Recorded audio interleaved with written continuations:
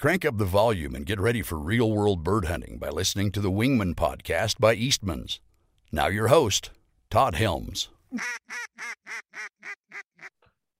Hey gang, welcome to episode 50, the big 50 of the Wingman Podcast.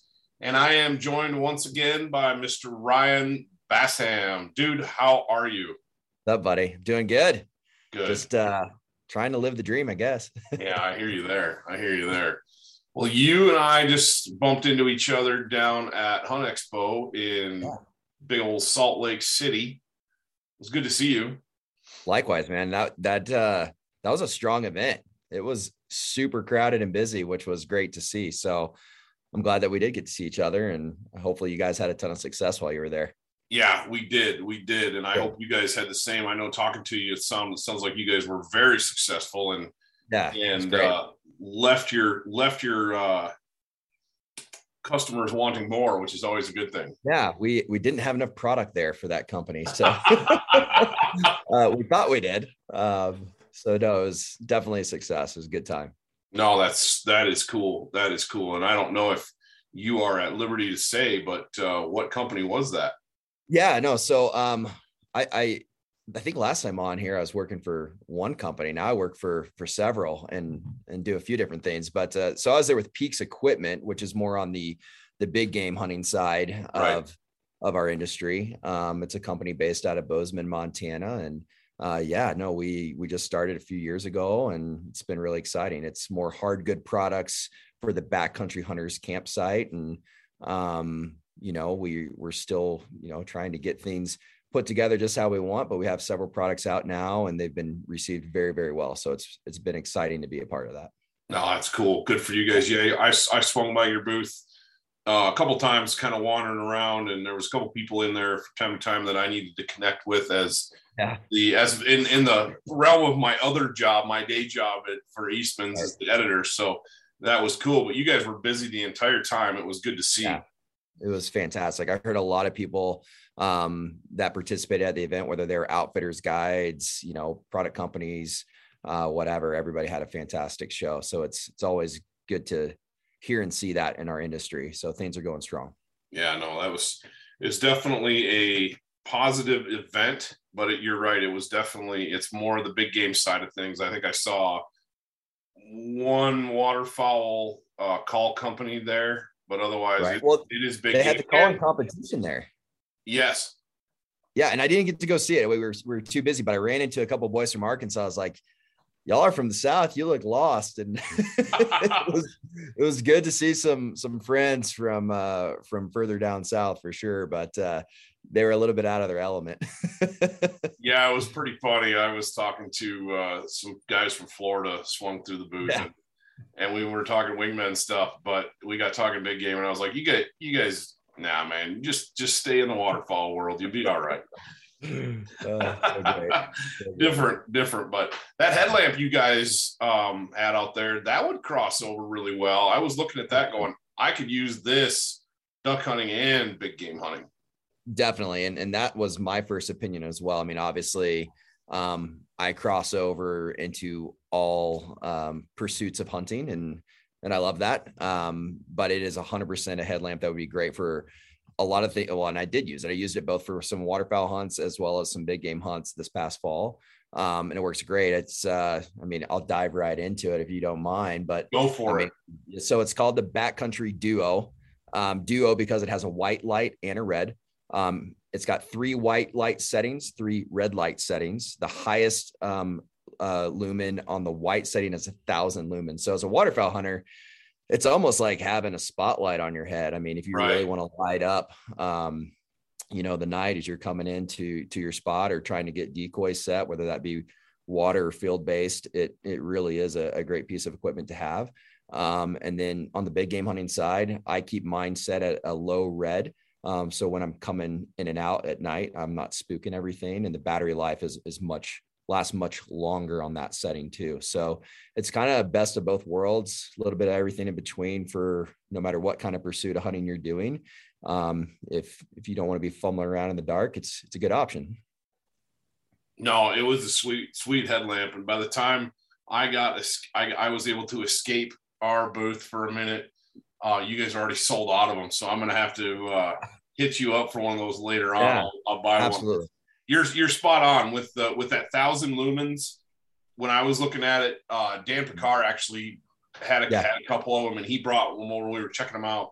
I was like, man, 1,000 lumens, you can literally, I'm thinking a lot of the stuff we do here, waterfall related, especially ducks, there's a pretty good hike involved. We're hiking into spots, and we're setting up decoys in the dark. Very seldom do we have the whole big field experience. And usually if we're doing that, it's later in the day, whatever. But man, having a light that lights up everything is especially, I don't know about up there. I know you guys have some stuff up there that you hunt that can be pretty rugged, but the water around here that we end up hunting most of the time, if you can go into a spot and maybe not have had a chance to scout it, like right down to the water's edge the day before, and you can get twisted up in a hurry in some of those spots, where you don't realize how the amount of dangerous water that's there. And with a spotlight, with a headlamp that bright, you're going to be able to assess the situation and go, yeah, we're good. We got enough room to work a dog, or this isn't going to work. Yeah, no, absolutely. I totally agree. I mean, up here in Montana, where I'm based full time, it's more field hunting, and so it definitely has its use there. But I go back down home to Texas quite a bit, where I grew up hunting, and it's a lot of flooded buckbrush and timber, and when you're going through that type of terrain with a whole bunch of submerged limbs and whatever else is down beneath the water level, having a sure footing and being able to see what's going on it makes a world of difference. There's been several of us that have taken a bath a time or two, and a little bit of light might have saved us from taking a dip. So no, that is so true. Well, cool, man. Well, I had a good fortune to record a podcast actually earlier this morning with Baker Levitt from Black Rifle Coffee, and we got talking turkey. We got talking turkey hunting, and the conversation drifted in. Yeah, it's that time of year, right? No, it's on my brain. Mine too. The conversation drifted into those two birds off your left shoulder on the wall, those ocellated turkeys, and he and I obviously heard about them, but we've never hunted them. What is that like? You said it's a different hunt, so explain it. Totally. So I mean, most guys and girls are common knowledge around the four that we have the most access to here in the United States, and Eastern Rios, Osceolas, Merriams. Once you get down to Mexico, your Royal Slam will get you you complete your Royal Slam with your ghouls. You complete your World Slam with bird number 6, which is the ocellated.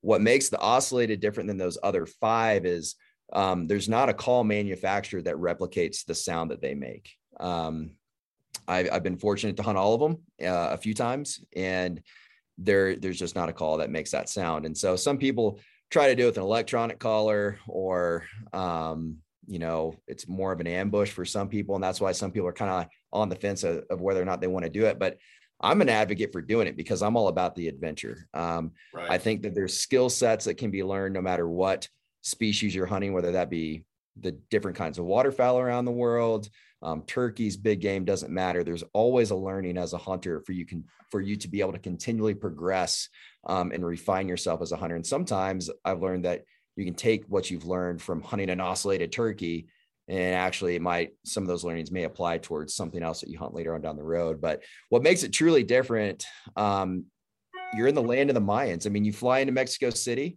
From Mexico City, you got to take a flight to Campeche, which is in the Yucatan Peninsula. So same part of the country where Cancun and all that stuff's at. But instead of being over on the beach, it's more deep into the jungle. It's an arid jungle. It's not, wet or anything like that. There's no cell phone reception, no electricity. It's, what you would expect if you were to go back hundreds of years ago and think about the times of the Mayans. And so there's still those big white rocks that they use to make a lot of the temple ruins that are kind of still in that area, just kind of randomly throughout the jungle, which is kind of crazy to see. You stay in wall tent camps, run them off a generator, you eat what you kill, sort of a deal. So, the last time I was there, we were eating the turkeys that we hunted and some javelina, brocket deer, which I have actually that guy here too. Look at that. That's as big as they get. That was actually a big one. So they're pretty cool, but yeah, I mean, it was long, hard days. You try and figure out where they're roosted, get in as close as you can. And as soon as they pitch down off that limb, you hope that they're within shooting range. And that's really the best way to do it. Other guys, the way they've done it is set up on like an ag field, and just kind of wait and hope that you catch them coming in or out. And so it's a little bit different challenge because, most turkey hunters, we love the opportunity to run and gun and get that calling interaction. And so you don't get that with these birds, but in my mind, it doesn't make them any less special. It's still a really cool adventure, terrain that I've never hunted in before. And just the cultural aspect, it was just a really neat experience. And so I still say, go for it. If it's on your list of things you want to try, it's worth it. I think you hit on something there too, Ryan, that a lot of waterfowlers, a lot of bird hunters, wing shooters, however you want to peg yourself. I don't think we realize how much culture we ingest on our hunts and how much it's a part of what we do. And without it, it wouldn't be the same. And oh, for sure. And I'm not talking different countries necessarily or different places. It can be, a guy from Mississippi going to North Dakota to hunt ducks. It's a different world from where he lives, or coming out here. All of it. Yeah. Tactics are different. Everything's different. It's an awesome learning experience. One of the absolute highlights, I did a crane hunt in Enid, Oklahoma, mixed in some little geese. It seems like a few weeks ago, but it was back in January. We got lucky that there were any cranes that far north still, but there were, and there historically are. So we went for it, and hunting was tough. But what was part of the cool thing about going there was, the different, even like, the cameraman that I had with me was from there, and he's like, dude, you gotta have Braum's ice cream. So it's like, we're stopping to get ice cream, or you gotta try. I didn't even think about that. Of course you don't know what Braum's ice cream is, but I grew up in Texas, and so I'm like, absolutely, you got to go to Braum's. Exactly. And I grew up in the upper Midwest, where dairy is like king, you know what I mean? And it was like, we had ice cream parlors all over the place, and every little town had their own ice cream place. But it was really good, and it's a cultural thing. Just because it's still in the United States doesn't mean it's not a different culture. Oh, absolutely. I agree completely. I think up and down every flyway, I've always envisioned it this way in my mind, but like, you got your 4 major flyways, draw a line across the middle of the country. It gives you 8 regions, and the waterfowl cultures within each of those 8 regions changes pretty quickly depending on where you're at. And it's not all because of the species of birds or the hunting tactics. It's all those other things you just talked about, like, fast food chains are different there, and the way people talk is different there, and it's all fun stuff to be immersed in. I was teasing Harrison, my cameraman.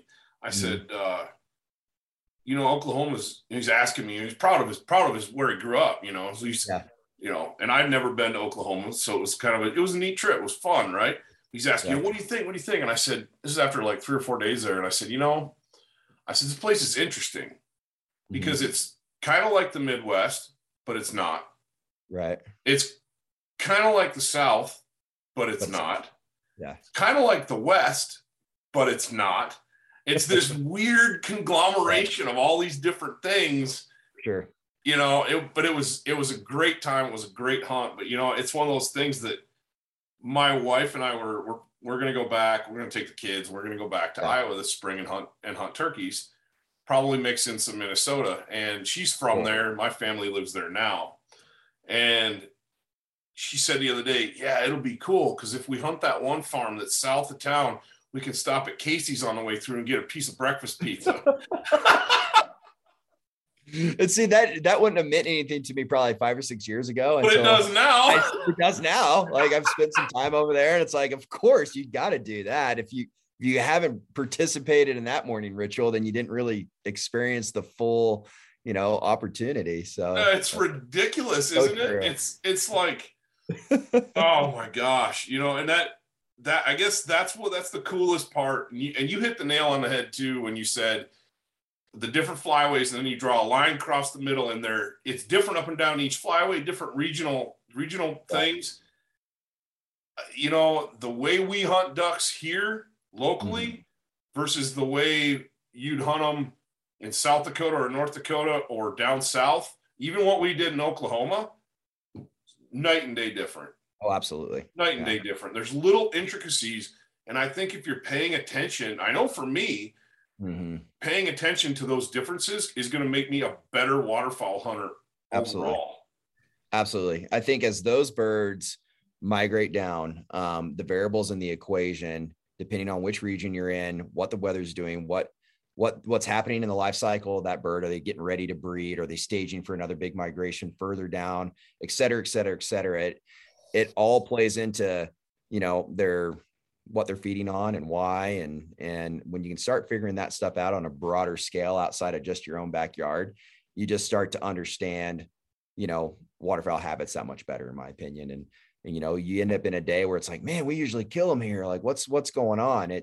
Well, when you have more experience and you've been around a bit, and have hunted with other people and learned from them too, you have more tools in the toolbox to go, this is what's going on. Maybe this isn't the right spot at all. Like, it's time to go pound the ground and see if we can't, find them in a different area where maybe there's a different type of food source or whatever it is. And sometimes it's a bigger adjustment than just moving some decoys around or anything like that. It's, pull up and go figure out where they're at and why they're there. Yeah. You might have to go 30, 40 miles. You don't know. It's funny. I've had a handful of guys from other parts of the country that, for whatever reason, ended up in a blind with me out here. And they're used to hunting stuff. And most of the time we're up, it's pretty traditional. You're up early. Like I said, you swing through Maverick and grab something to eat or drink, and you head down to wherever you're going, you get your stuff set up. But it's not always like that. And the one that struck me this year was, we got cold, as did you. The cold that you and I are sitting in right now, we had earlier as well.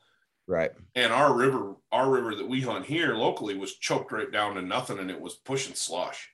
Yeah. Yeah. And I went down and I scouted it, and there was one spot that I was like, the air temps are going to warm up just enough. There's one spot where we can get dogs in and out safely. And there's a ton of birds in there, and we're not going to blow a roost or anything. Right. And it was like, okay. But I knew that if we went in there in the dark, it was pointless. We were going to push birds around, and birds weren't going to fly first thing in the morning anyway. So we waited and went in later in the day, about 10 o'clock in the morning, and the temperatures came up, it got warmer. It was nicer hunting, and lo and behold, the birds were flying all over the place. Yep. I remember having to learn that out here about these Western states, that when those temps are below 10 degrees, man, our birds don't move. They just sit. Yeah. They just sit, and you're further ahead to sleep in, get up, go out and hunt middle of the day, and you're going to kill way more birds and not be frustrated. Absolutely. And I think that's why scouting is so important too. Because if you're really scouting the right way and putting in some real time, you end up seeing that, right? It's like, okay, well, I got up at daylight and nothing's flying. And then all of a sudden, like you said, 10, 11 o'clock, especially in temps like we see up here up north, like they're on the move. And I think that makes a world of difference. I admittedly, the first time I moved up here, was like, what's going on? That was foreign to me, and something I had to learn. And it's like, okay, all right, this is going to be a different ball game. This is something new to learn, which is exciting. And so 100%, you gotta learn what these birds are wanting to do as things shift around. Yeah, I kind of enjoy those late mornings though. Oh, absolutely. What do you mean sleep in and still go duck hunting? Are you kidding me? I like this. Yeah, I make breakfast burritos, take those in. I got more time to do it. Absolutely. No, it's wild, but yeah, man, it's just cool when you start talking to people, and it goes back to, what conversations I've had with a lot of people about just the culture of waterfowl, the culture of wing shooting, and we're all connected by different aspects of it, but we're all doing the same thing, Yeah. And like you talking about those ocellated turkeys. Yeah. I can picture what you're doing. It sounds to me like it's like a combination of a big game wall tent camp for elk and or hunting mule deer. From sounds to me like the way you're talking about hunting them. Sure, but it's still hunting. Everybody's still getting out there and doing it. Different style. Yeah, it's a mix between like a Western big game hunt and hunting out of a ground blind for a whitetail or something. That's the best way I can sum it up, except it's like 90 something degrees. And at least the last time I was there where we were at, I was picking ticks off doing this. I bet the entire time. And it was, it added to the experience, we were prepared for ticks, and I had no idea we were going to be in that many of them, but yeah, it was cool. The monkeys swinging through the trees and freaking pumas howling at night. It was awesome. I mean, that sounds wild. You have to experience it to truly appreciate it. Yeah. That is super cool. It's definitely one that's on my bucket list. I don't know if I'll actually ever get to do it, but it's one of those things. It's like, maybe someday. I would definitely, if the opportunity arose, it would not be something I would turn down. That is for sure. But I hear you. So how was your waterfowl season, dude? That's one thing we didn't get to talk about during. Yeah, no, it was pretty good. I spent a little bit more time up in Alberta this year. Had some really good hunts here in Montana, spent some time working on a project down in Texas, where I'm from originally, and snuck over and hunted in a new country in Scotland, and did some waterfowl over there. So that was pretty cool, but it was different. I mean, I think everybody kind of felt the pain no matter where you're at this year. It was what I would consider a soft season. We still had a good season, but gosh, I mean, even here where I normally hunt here at home, like, I bet we saw a quarter of the birds we normally would have had for, the first half or more of the season, really. And so they were up in Canada for a long time, clear up into January. We had birds up there. So I heard reports that guys that were northern Montana and southern Canada, there's still birds up there. It was mild. There was some open water in places in Alberta still in the first week or two of January. I mean, thousands of mallards and Canada geese still up there. And so what can you do? Nothing on you go up there and chase them up there until their season. Exactly. Quit whining and go north. But right. Never mind. I'll catch myself. I got my jab. It's an easy drive up there. I got a bunch of birds. Whatever floats your boat. That's a choice that I think everybody's got to make for themselves. Hey, I'm addicted. I can't help it. I got the poke and I hit in total. I think I traveled 8 countries last year. Wow. Had a lot of fun, whatever. I've put worse things in my body, I'm sure.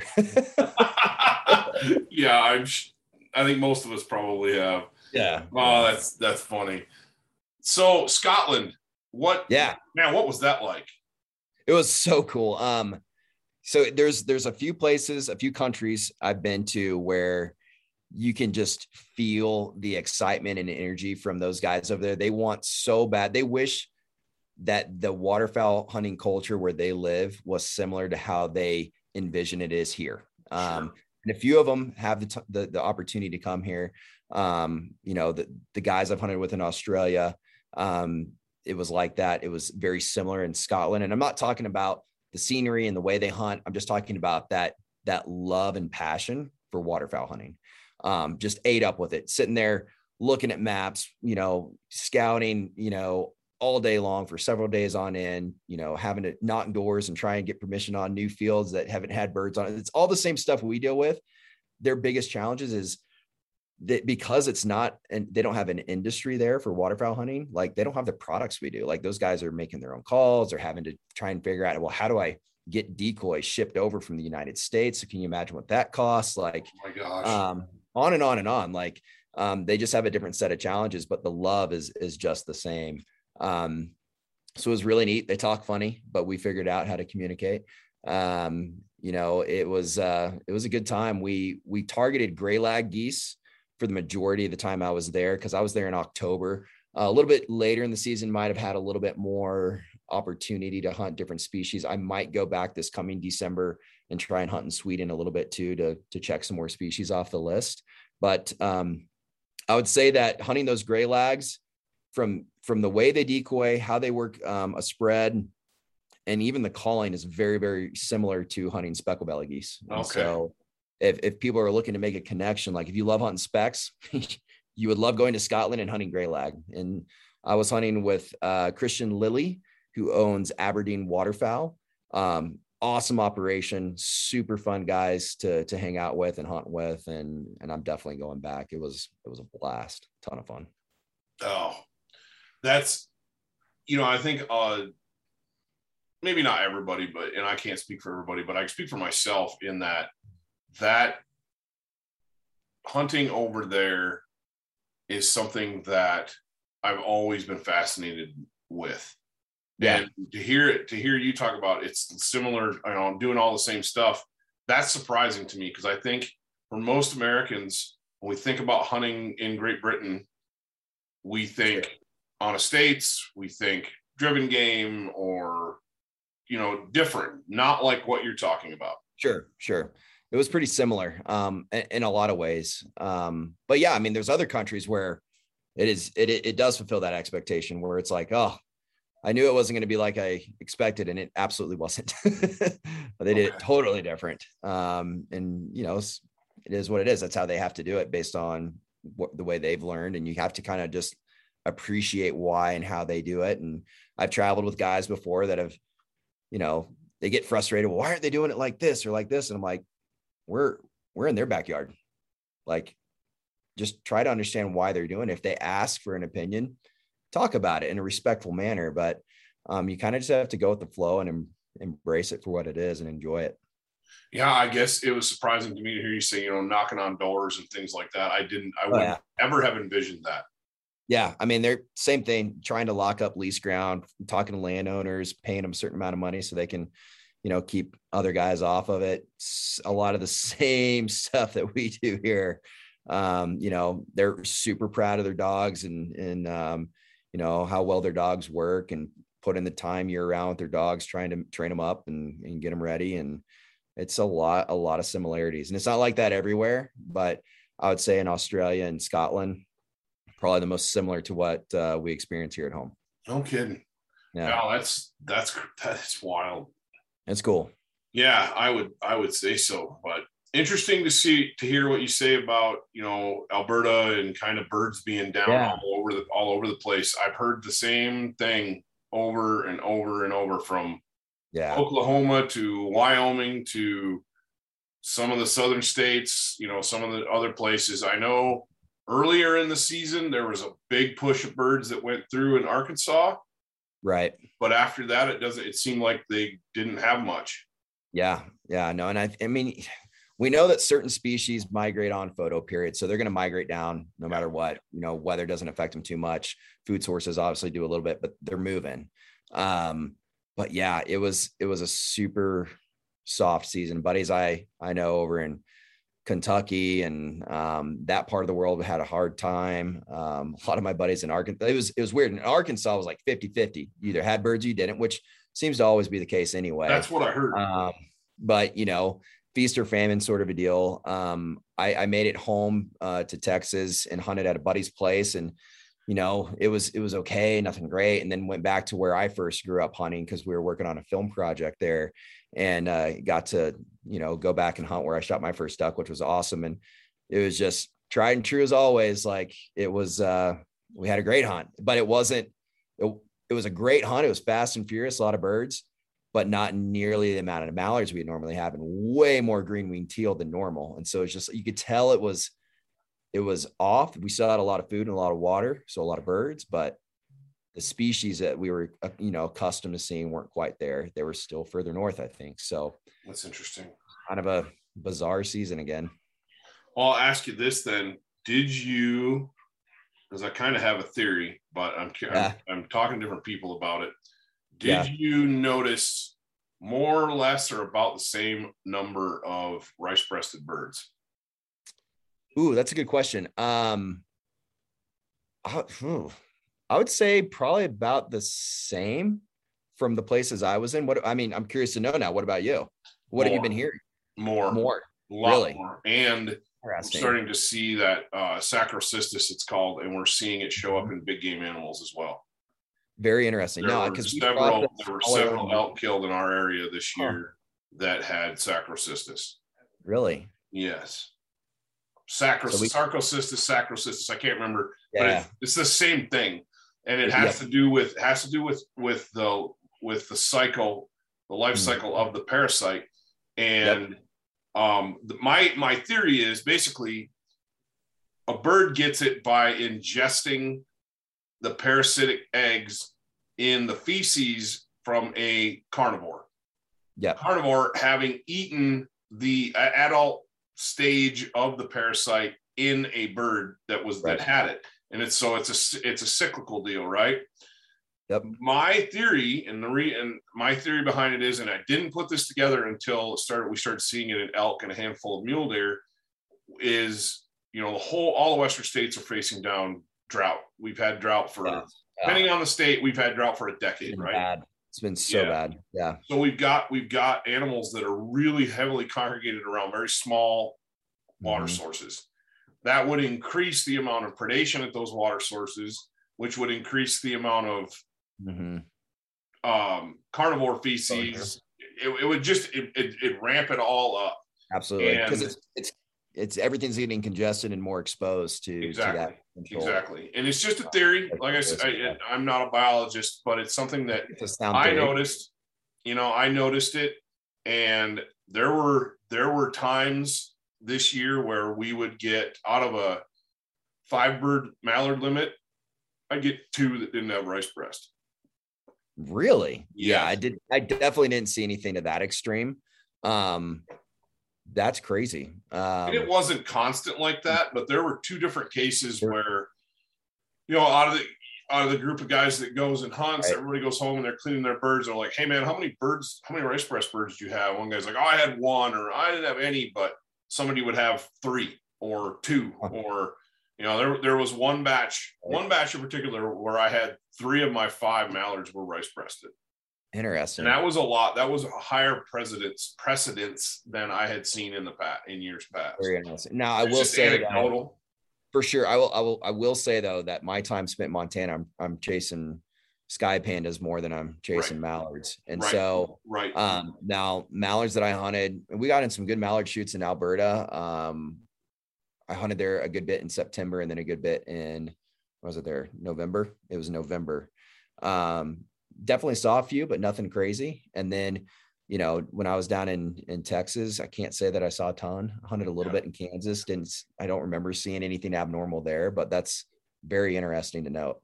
It was just interesting. It got to the point where this year I quit plucking birds, because I really like at least peeling those feathers off that breast and leaving that skin on those duck breasts. Yeah. I love that, but I didn't feel comfortable. It's like you're not going to pick a breast after you fillet it. No. And so it's kind of like, you tear the skin, it doesn't work great. And it was like, man, that's a lot of work to go through if I open it up and it's rice breasted. So I just literally ended up breasting almost all of my birds this year. And, and it was fine. My kids love to eat them just about any way I cook them. So it doesn't really matter. But yeah, it was just interesting. I thought I'd ask somebody that's traveled a little more than I do, and a lot more than I do, and kind of been around. Ask around. Yeah, no, I'm going to definitely ask around, because that's super interesting. No one brought it up, but yeah, I think I'll be paying more attention to it next year for sure. Well, and it may be just something that we find here locally. I know that the prevalence of it that I see is higher here locally than any place I've ever been. You know, even when I lived 100 miles to the south of here and was shooting birds in the same geographical area, but on a different water course. Right. I didn't see very much of it. Interesting. And here it's quite prevalent. So I don't know if it's something to do with if they're picking it up here, or if it's a little area that, you know, that our birds are, you know, if they're coming from a specific spot up north and they come here, because we know that happens. We know birds pick a spot and they go to it year after year after year, and then their little ones continue to go to it. It's like they just keep doing the same things. And I'm wondering if we just have a pocket of it that happens to get it from a region in Canada. I don't know. Very interesting. Yeah. Very interesting. I got a wildlife biologist friend of mine. I may just see if he's heard anything either. Well, I would be interested to see what you find out, because it's anecdotal, you know, because I know guys that, you know, in the same flyway, you know, the central flyway that are in South Dakota or North Dakota are like, no, man, we never see that. I got a buddy that hunts and lives in Minot, and he's like, yeah, dude, we never see that. We never see that. Interesting. I'll ask around. I'll keep you posted. Yeah. Well, I was just curious, pick your brain, but what do you got coming up for turkeys? You know, I'm going to be staying in Montana a lot. Normally I try and hit a few new states every year. I've got some other hunts going on outside of just turkeys over the next few months. And so, the little bit of turkey hunt I do focus right here in Montana with the wife and kids and some buddies. Man, that is tough to beat. It is. It's a lot of fun. I mean, and it's one of those deals. It's like, look, I realize they're easier birds to hunt up here. I'm okay with it. It's super fun for the kids.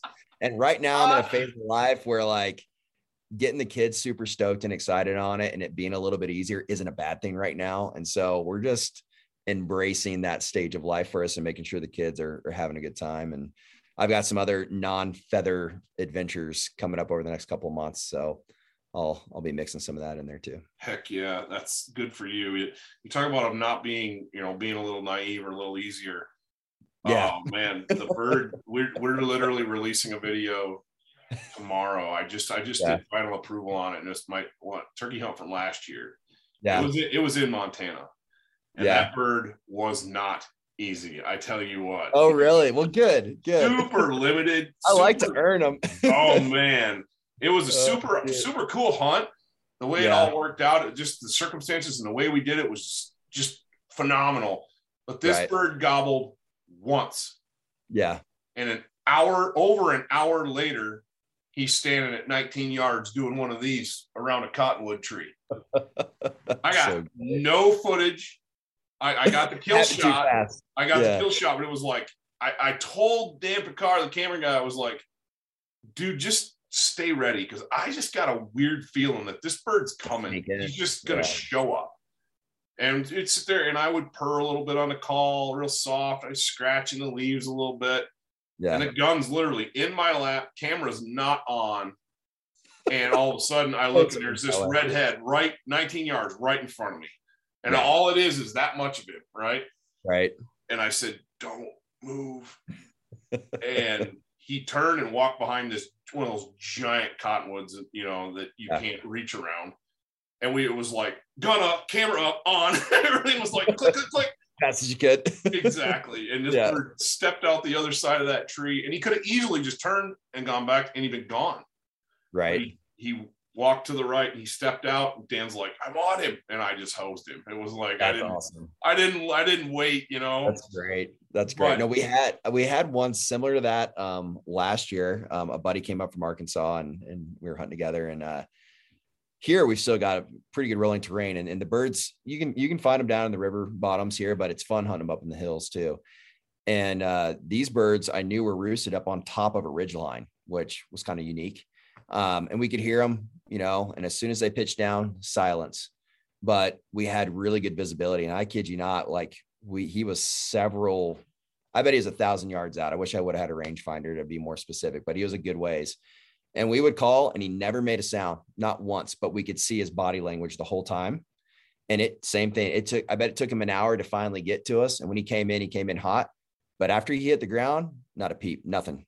But he was still very intrigued with the calls that we were doing. And it just kind of slow but sure made his way in. And you just never know. I think a lot of people make a mistake with elk hunting too, but sometimes you just need to sit, wait it out for a minute, give it some time. Don't be so quick to rush off. Like you got all day. Just let things play out. It makes me wonder. Success. You're right. It makes me wonder how many birds I've walked away from. Oh, for sure. Over the years that were coming, and I just was like, not here. Let's go. Stupid. They show up behind you going, where'd they go? Yeah. Or they bust you when you stand up, and it's like, oops. Right. But yeah, it does make you wonder. That bird that I killed had 3 different shot sizes and types of shot in him other than mine. Really? Yes. That's crazy. He had like copper plated number 4s in his in his legs. Right. And then in his breast meat, he had he had a flight stopper piece of lead that looked to be like a number 6 from a Federal load.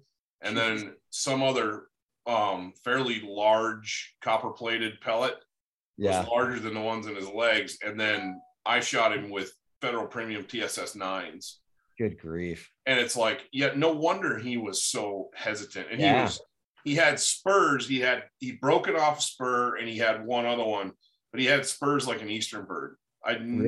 That's rare here. You'll have to watch it, dude. I'd never seen spurs on a Merriam's like that's that. Crazy. Yeah, no, I mean, I think because they just have different nutrition here and different habitat, and their spurs are usually maybe half an inch. Oh, yeah. If you get something over half an inch, that's a pretty good spurred burr up here. But no, you're spot on. I picked him up and I was like, holy smokes, you look like an Eastern. I mean, 2 inches on the one side. Really? Razor sharp. Awesome. Good for you. And the other one was broken off. So I mean, that's cool. It was cool. Yeah, it was pretty crazy, but no, that's awesome. Good for you. It's hard my kids are getting to the age where they like to go and they're capable of tagging along. And my wife loves turkey hunting. Yeah. And so I'm with you. I have more fun going out calling in a bird for her to shoot with the kids there than I do killing one myself. Absolutely. I don't have to pull the trigger. I just like to be a part of the game and be there to see it all go down. I get just as big of a kick out of that right now. So I don't know. I feel like too, as a family, the pandemic kind of forced us into it that first year, and I'm still traveling a good bit, but like I'm definitely spending more time at home with my wife and kids and enjoying hunting with them right now. So I'm doing a few big trips a year, and then trying to stay close to Montana and enjoy all the awesome opportunities we have here. I think that's important to do. So no, I agree with you. And you and I are blessed in the fact that we live in places that are pretty awesome and lots of opportunity to do that stuff. It's exactly. I got my Wyoming turkey tag in the mail the other day, and it was like, I don't even know if I'll fill it. You know what I mean? But it's the opportunity's there. Yeah. And my wife got hers, and she's like, we're gonna hunt these. I said, well, you're gonna hunt. I don't know about me, but we're gonna take the kids and camo everybody up and see if we can pull it off. But absolutely, go double up. Yeah, I thought about that. I got a couple of spots where there's enough birds, especially early in the season, where they're flocked up pretty good. That's when it can happen. you pull that off pretty easily. You pull that off. Absolutely. It'd be cool. It would be super cool. And anyway, it'll be interesting. But if you get bored up there, give me a holler, man. Yeah, come up anytime. Likewise, I just like to go. I've got some buddies coming up from different places this year, and I'm always looking for an excuse to go out. Yeah, so you and I for summer, and it's like this. I don't care where you are. It's like, oh, we need to hunt together. We need to fish together. We need to do this. We're only 3 hours apart, but I know life is crazy, and it's like, it's nuts. How you can be 3 hours apart, and this is the first time I've talked to you since, other than Hunt Expo, in a couple of years, it seems like. But I know it's interesting just kind of what times around the pandemic did. Like, we were forced to all connect differently, and then so many things changed, and I feel like it's been great for our family, and it's definitely for the better. But I feel like I haven't talked to a lot of people in a while. I'm just like, wonder how the heck they're doing. I need to follow up and see what's going on. But no, I'm glad we were able to jump on and do this, I'll take you up on that offer. I promise. Yeah, come on down, especially next year when the duck hunting's good, because I know you guys are pretty hard on the cobra chickens up there around Los Angeles, but we tend to load up with mallards pretty good down here. So totally. Well, I don't mind getting far away from Los Angeles. It's fun to live here, but I do have a little bit further away. Yeah, it's a cool place. It's a cool place. It's good. It has grown dramatically in the last year. It is. It's been crazy. It's become such a, an interesting hub for the hunting industry in general. There's a lot of companies and brands here. Heck, I helped, start one that's based here now too. It's just, it's changed a lot. It's, still an outdoorsman's paradise. Just get used to driving a little bit more to get what you really want out of the experience. So, right. Well, cool, man. I appreciate your time. We're knocking on the door of an hour, and cool. I appreciate it. It's been fun. Like I said, if you get an itch and want to come down and hunt turkeys, give me a holler. Probably get a tag over the leftover tag over the counter. Yeah, I'll have to keep an eye on that.